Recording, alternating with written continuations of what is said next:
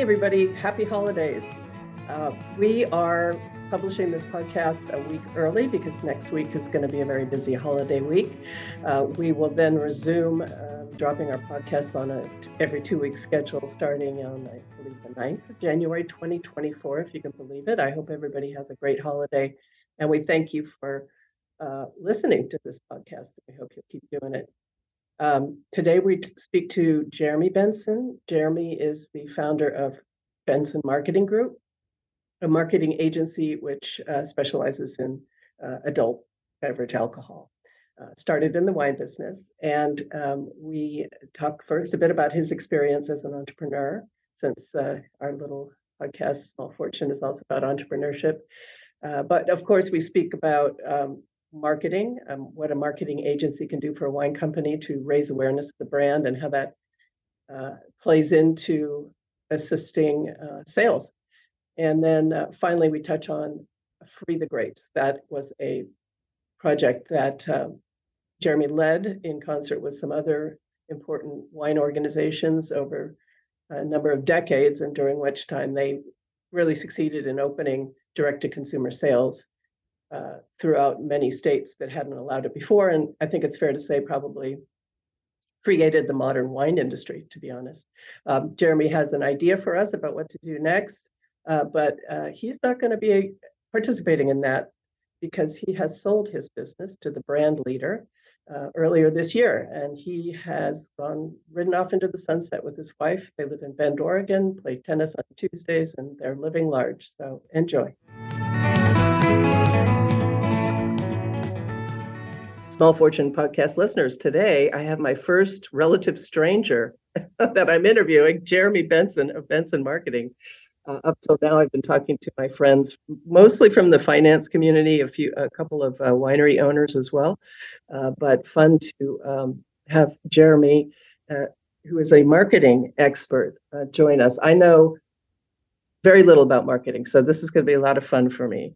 But I know that Jeremy is a successful brand builder, and we'll all be very happy to learn what he knows. Jeremy, thank you for joining me today. Thanks, Carol. Yeah, I appreciate it. And I think it's a small industry, so we all know each other if we're just maybe a one person removed. Exactly. Like Roy Cicchetti, for example. Exactly. Yes. Your client for your marketing services was my client for the M&A services. And that's how I came to invite you here, is that I was so impressed with what your firm did for him. Some of what you did incidentally happened to really help our process. I've always been curious about it. And so here I am. I have a podcast, so I can ask about it. Yeah, it's great. It's another way of how, frankly, marketing supports sales, it supports finance, it supports even an M&A sort of transaction. Exactly. And so, but before we get into what your firm or a firm in the marketing space does for wine companies, this is also a podcast about entrepreneurship. So I thought it would be fun to have you go back in time and talk about what caused you to decide to start your own firm. And if you had it to do all over again, or there's some lessons learned, or would you do it at all? Would you stuck with the cushy paycheck? Tell us the story of why you decided to start your own company. It does sound a little bit crazy when you think back that far for me, but in essence, I started the company because I saw an opening in the wine industry that needed to be filled. And there were several trends that were moving in the direction that provided that opportunity. One is just that at this time, and we're talking about, I had gone out on my own roughly in 1998. And then I was basically a brand manager, gun for hire for a couple of years, and then actually started the agency in 2000.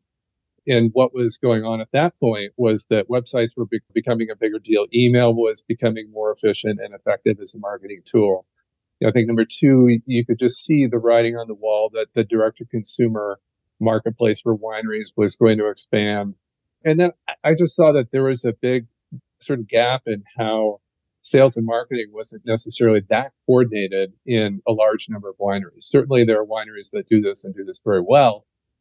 But there are many that don't. And so that's why we started with this idea of that we were going to focus on quote unquote integrated marketing that was integrating digital and analog, that would be integrated in sales and marketing, that would be looking more holistically at marketing as a professional discipline for the wine industry. Would I do it again? I definitely do it again. Yeah, it was one of the great decisions professionally of my life. And when I started, it was I was in my mid 30s basically. And fortunately, I had 5 years of experience working with different PR agencies in Los Angeles. I'd worked with the Napa Valley Vintners as marketing director for 3 years, so I knew a fair number of vintners there. I had broken bread with them and had glasses of wine and cocktails late at night, touring with them around the U.S. to promote Napa Valley. And so I had a sense of how these agency businesses run, but also what was needed by the not just Napa vintners, but wineries in the U.S. and then ultimately abroad. So that all was helpful and allowed me to then move forward and start an actual agency. And that agency, when you decided to do that, what was like the toughest thing that happened to you, and what were the happy surprises you hadn't anticipated? I'm a glass half full guy, so I'll start with the positive. I think that the biggest, most fulfilling part of running a company, albeit a small company, was just bringing people into the agency and seeing them flourish, just providing a sort of platform for professional development for a lot of people that have gone on to do some amazing things in addition to the client work that we've done. So the human resource side has been very fulfilling. I think the challenges are when you're running a small company like this. When I sold the company in January of 2023, we had 9 people. I think at most we had 14. Those are full-time staff people. And when you're running a small company like that, you're thinking about, okay, can I make payroll? Can that sort of thing. I do remember one day in October of 2001, we had a client that represented about 35% of our revenue come in and say, sorry, 30-day cancellation clause, and we're done. And that was a real gut punch. But in actuality, what it did is it led us to really focus on expanding services into email marketing and to website management. And at that time, that was something that was needed by wineries. And we were well positioned to take advantage of it. And we had actually replaced that revenue within about 5 or 6 months. But that was a very difficult time. The brass tacks of, and explain it to me, because other than seeing what you were doing for Roy, just a little window of it, maybe the wholesale piece and then DTC piece, like what does a marketing firm do? Yeah. What are the services?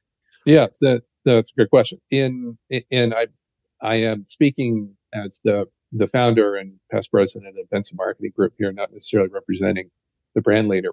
And the reason for that is that when I was running the company, I would say the number one question that I would get from incoming calls from potential prospects was essentially, how do we raise our awareness? Like, how do we raise our awareness in the United States of our brand? And that is the number one question that comes across. And so as a marketing agency, the way we would address that particular question, and I'll really condense this just so it's not too long, is that we would typically start by getting some understanding of what's the actual business model of this brand. Let's talk about a winery. So what's the business model of this winery? Where are they located? How fast they want to grow? What are their price points? What's their volume levels? What are their aspirations, right? What's the vision of the owner or owners? You really have to start any marketing by understanding what's the business look like and how is marketing going to support the business goals itself, rather than just pulling a tool out of the toolkit and assuming that PR is going to work or that DTC is going to work. Again, getting back to that awareness raising, there's a lot of functions that and a lot of levers you can pull in a marketing agency that will help raise awareness. And that can include anything from organic social media posts and social media advertising to public relations that's targeted to press, lifestyle press, men's magazines, women's magazines, TV, radio, podcasts, and increasingly influencers in the wine space, in the home entertaining space, and the home cooking space. So there's all these potential levers that you can pull. I'm leaving a bunch out, I think, but you get the idea that there are a lot of different tactics that you can use. And the question on the marketing agency side is, okay, which are we going to invest in what order are we going to invest in them so that we can build over time the awareness of this company? Our average client tenure was easily 4 to 5 years. So this wasn't something where we were almost 100% of the business was retainer, meaning it was a flat monthly fee that we would be paid. And so what we were looking for was really long-term partnership kind of relationships with brands that were willing to invest in marketing and saw the future of how we would then build awareness over time. So that's a short answer to a fairly complicated question. But the part B of that is that um, at Benson Marketing Group, we actually didn't focus on DTC sales exclusively. So there are companies out there there are agencies out there. Wineglass Marketing is one of them. Susan Dimate's company that helps wineries specifically with building their club business, building the effectiveness of their email campaigns or social media campaigns. That is really that the objective is how do their clients really build DTC sales? And I'm overgeneralizing probably slightly here, but I think you get the idea. Whereas Right. Benson Marketing Group was really, okay, we're not really targeting that business. What the clients that we have were more multi-brand companies, national presence, wholesale presence, did some DTC, typically probably had several brands, a few tasting rooms. And so what we were looking at was something like, take, for example, Roy Cicchetti and his company back 10, 12 years ago was, how do you take Red Tree and really blow that thing out in terms of wholesale sales? How do you take Line 39 and really expand and really provide the support that Roy's and his sales team is going to need to obtain their objectives, which were very much about fast sales growth? I'll stop there. There's a question you want to ask. As a question slash comment, I will say this. This is one of these things that 15 years in, I continue to learn and develop and my understanding of the dynamics in this M&A market in the wine business. And one of the things, I hear what you're saying, Ed, the DTC is a very the sales support is a very specific thing. But one of the messages I am hereby giving to the industry is that even if you're DTC, if you have an expectation or hope of exiting your business through the sale of the company, it's not enough that your club members and the people who visit your tasting room know about you. It is, in fact, really important to have a campaign or a method or a plan for making sure that the broader trade knows what you're doing, because that's the pool of people who are going to buy a wine company, are people who are in the trade.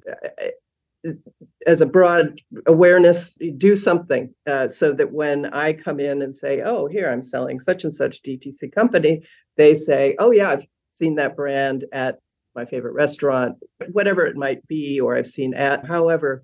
Jeremy, how would you do it? I don't know. But yeah, just because you're DTC is not a reason to abandon the overall awareness campaign. Yeah, I think that's right on the mark. I'm not sure if I were a vintner, I'm not sure that if I was making, say, 4,000 or 5,000 cases or more, but was really focused on DTC, I think you've just got to do some sort of on-premise distribution, if at the very least to use it as a sampling opportunity to bring consumers into your brand, be it purchasing at the restaurant or directly from, say, your website or on a wine club. So I agree with that.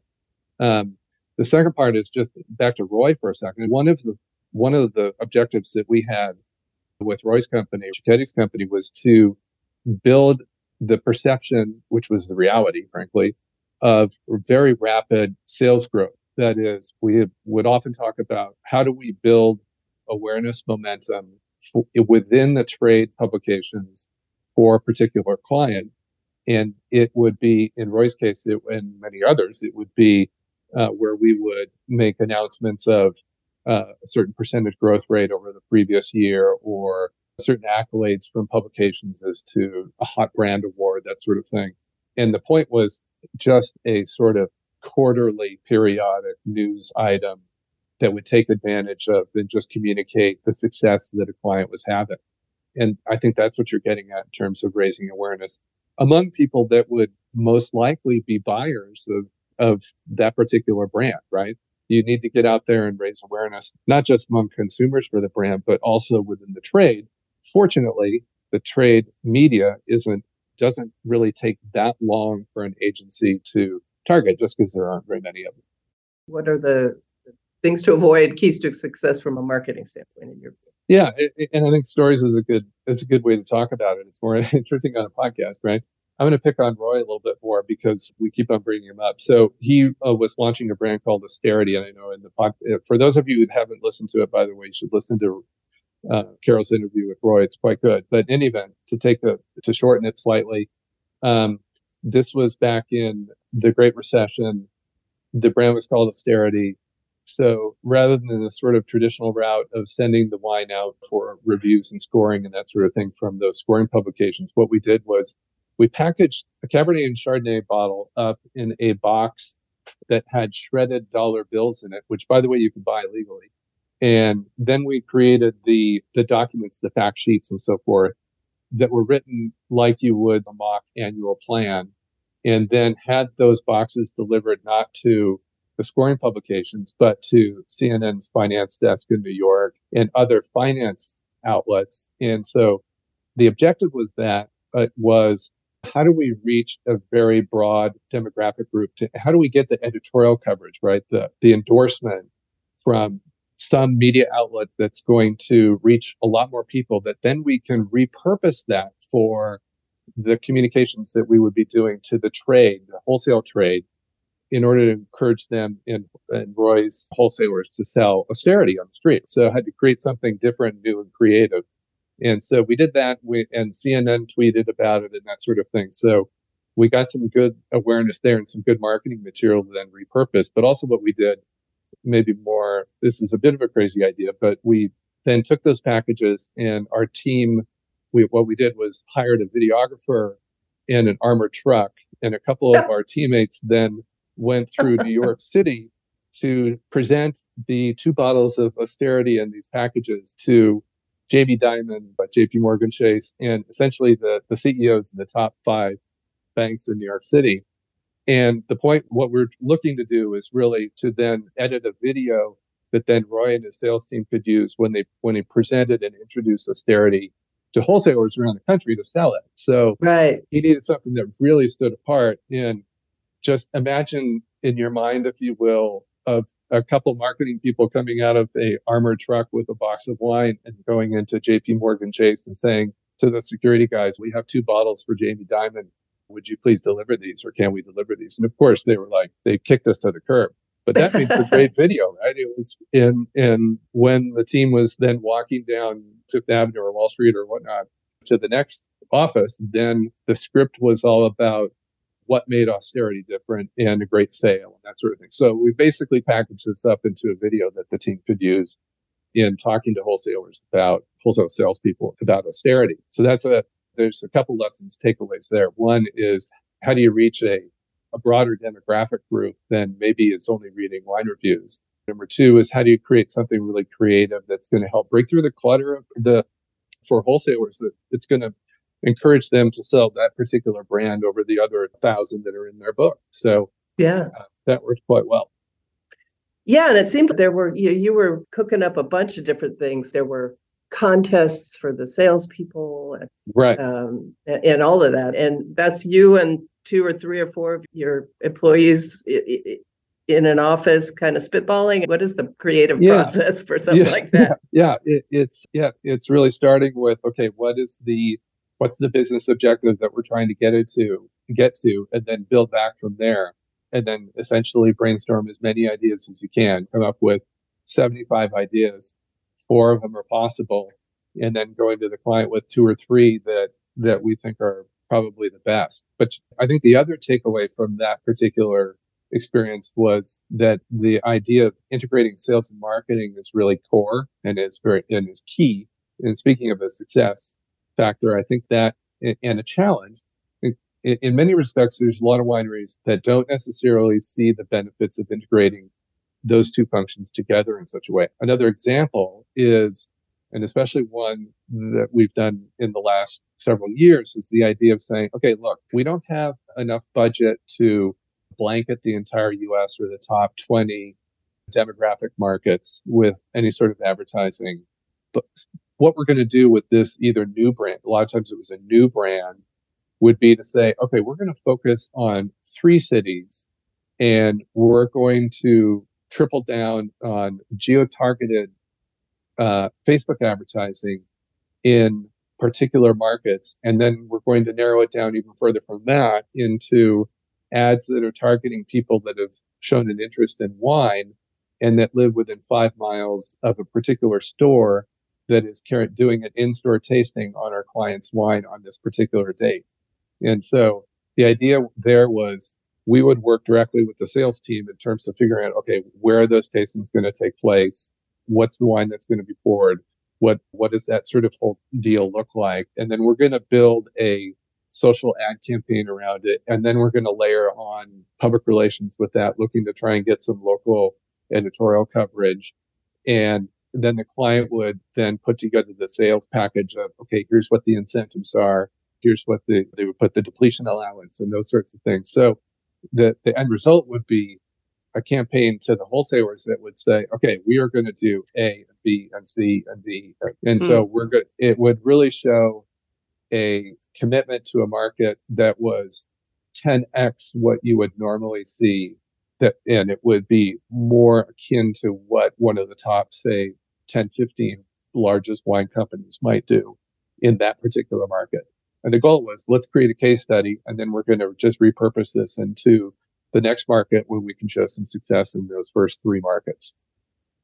Yeah, that's a good way to do it on a small budget. Yeah, I see that. Start small. And I say that as well in terms of trying to encourage a winery to, again, I frequently encounter DTC only, and I do not try to manage anybody's business, but say, look, if there's a single market that you can create a proof of concept that the trade could be made to care, or that you can get some great placements in some top, pick a market. Is definitely piloting things is it's a basic concept they teach in business school, and it's really important. We did another story on that line. We worked with a company out of California that had very modest, really low distribution in parts of New York State. And what we did was essentially put together this very targeted campaign that led to then there was a small retail chain. They took in 1 SKU, they put it in 3 stores, kind of thing. And then we did 2 or 3 weeks of advertising and spent, I don't know, it was probably $1,000 or $1,500 or so on the ad spend. It wasn't huge. And then what happened is that the retailer buyer saw that and then expanded that SKU to all their stores and then added 2 more SKUs to all of their stores.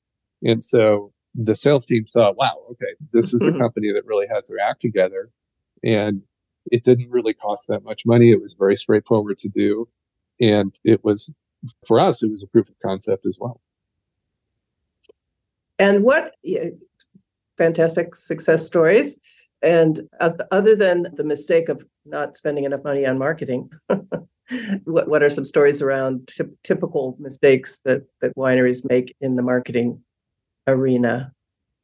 Yeah, I think one of them that is obvious, I think, is the really understanding what the wholesale tier needs and what's going to get them motivated.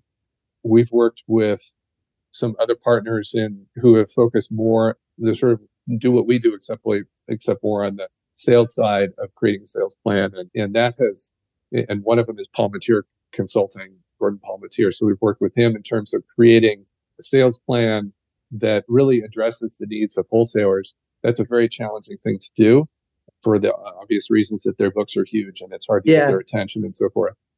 And we all understand what those challenges are. But I think one of the mistakes is really coordinating and molding the marketing and the sales campaign and integrating that together in such a way that it does actually stand the best chance of meeting the needs of wholesalers and standing out among their books. So I think it's that integration of sales and marketing theme that I keep on coming back to. I think that just another challenge is just the world of wine is such a capital intensive business, and marketing is often seen as it's seen as it's a below the line expense.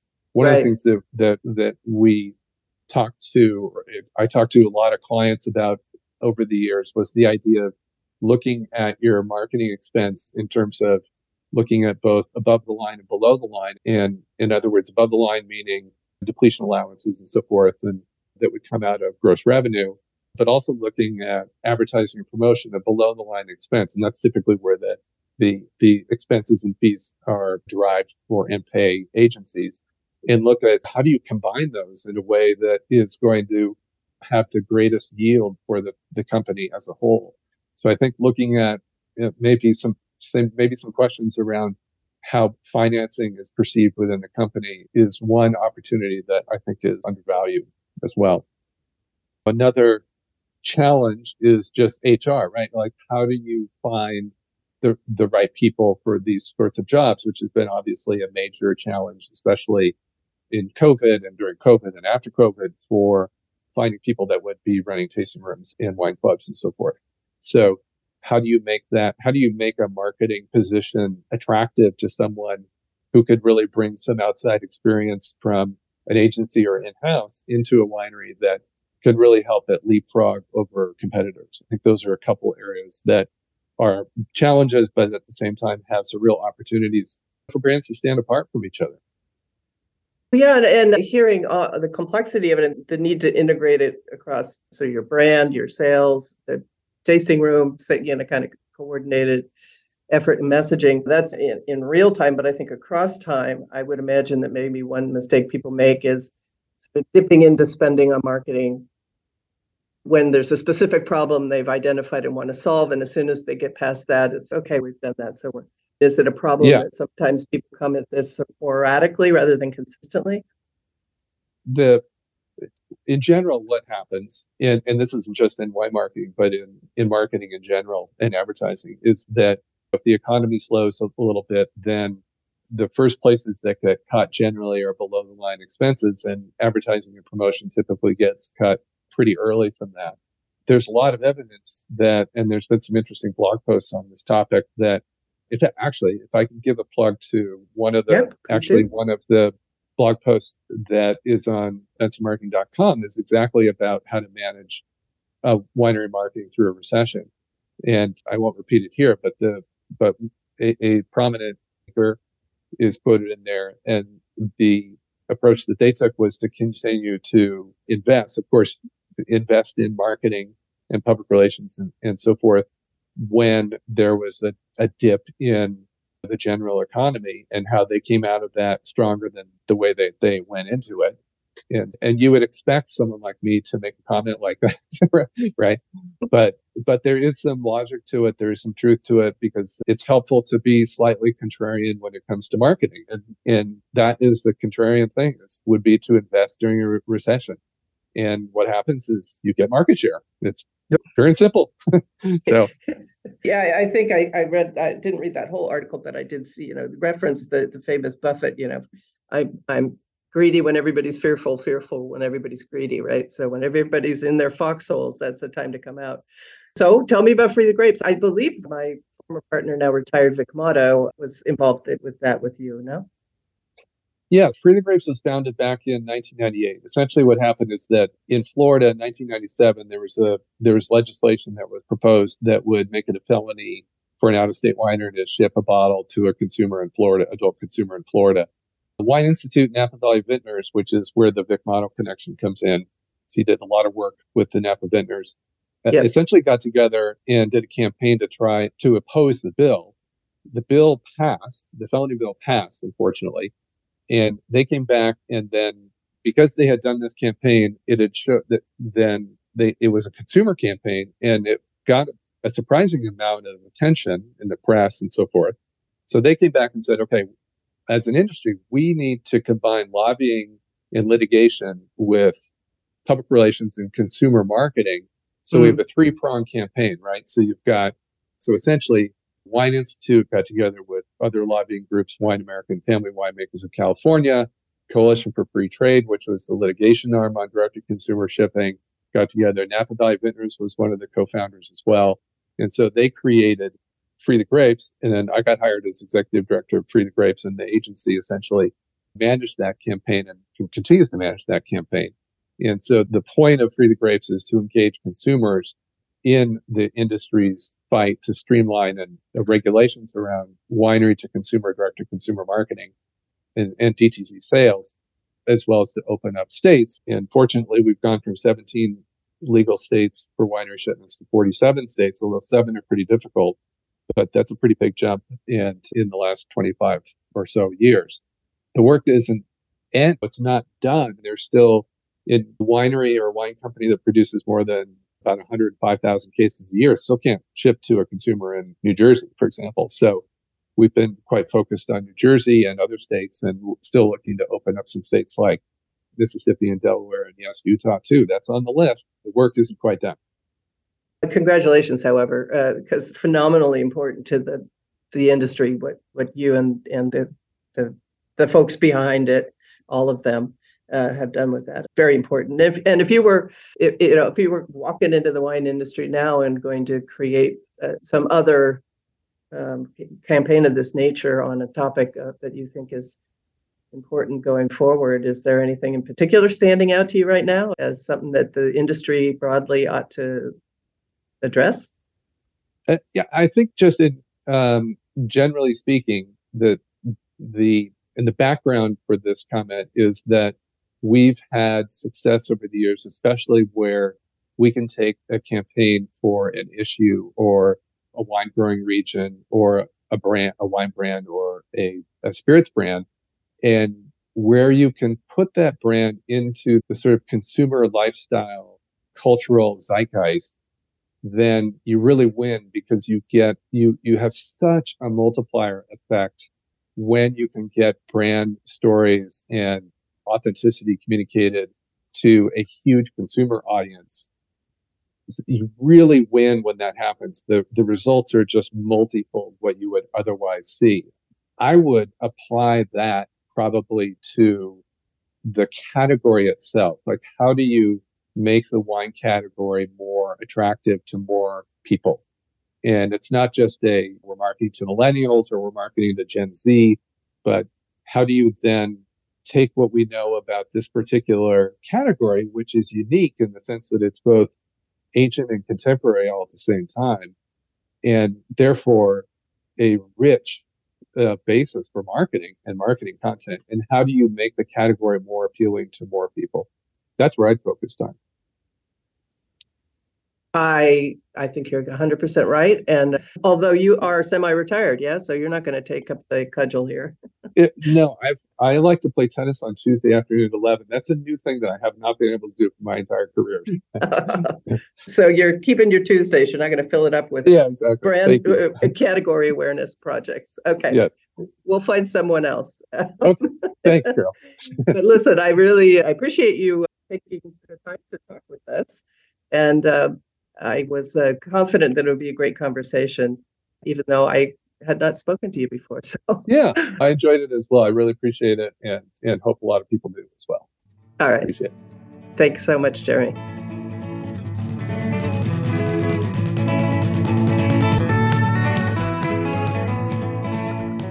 Hi, Small Fortune listeners. If you found this episode enjoyable, we'd really love to have you as a follower. And we're on almost all of your favorite podcast platforms. So if you could take a moment and subscribe or follow, we'd really appreciate it. Also, if you have any questions for Carol, please email us at smallfortunepodcast@gmail.com. Thanks. Did we do okay? Did we not? Yeah, I love all the stories. I didn't screw up too badly there. No, you did a great job. It's going to be great. Okay, very excited about it. Good. I don't want too many marketing jokes in there, but the stories are something. Yeah, I should have thought of more jokes. It's a little song and dance or something. Thanks. Jeremy, I did an interview with Mari Zapponi recently, the M&A advisor, Mario, and he's such a buttoned up guy. He's amazing. And it was but my persona involves telling lots of dumb jokes on the regular. And so it was this funny recording in which I was occasionally lobbing these dumb jokes at him, and they were just hitting the wall. And he would just look and he was just like, it was extremely awkward. But anyway, luckily we could edit all of my dumb jokes out. So. Yeah. Oh, there you go. Yeah, At least you tried. You can say that you tried, right? I did. I Yeah. did. I did. Okay. All right. Listen, thank you for taking your Thursday. Enjoy your next Tuesday tennis session, and I'll All right. Perhaps see you around. All right. What a Thanks, good Carol. Thanks, conversation. Jacqueline. Thank See ya. you so much. Thank you.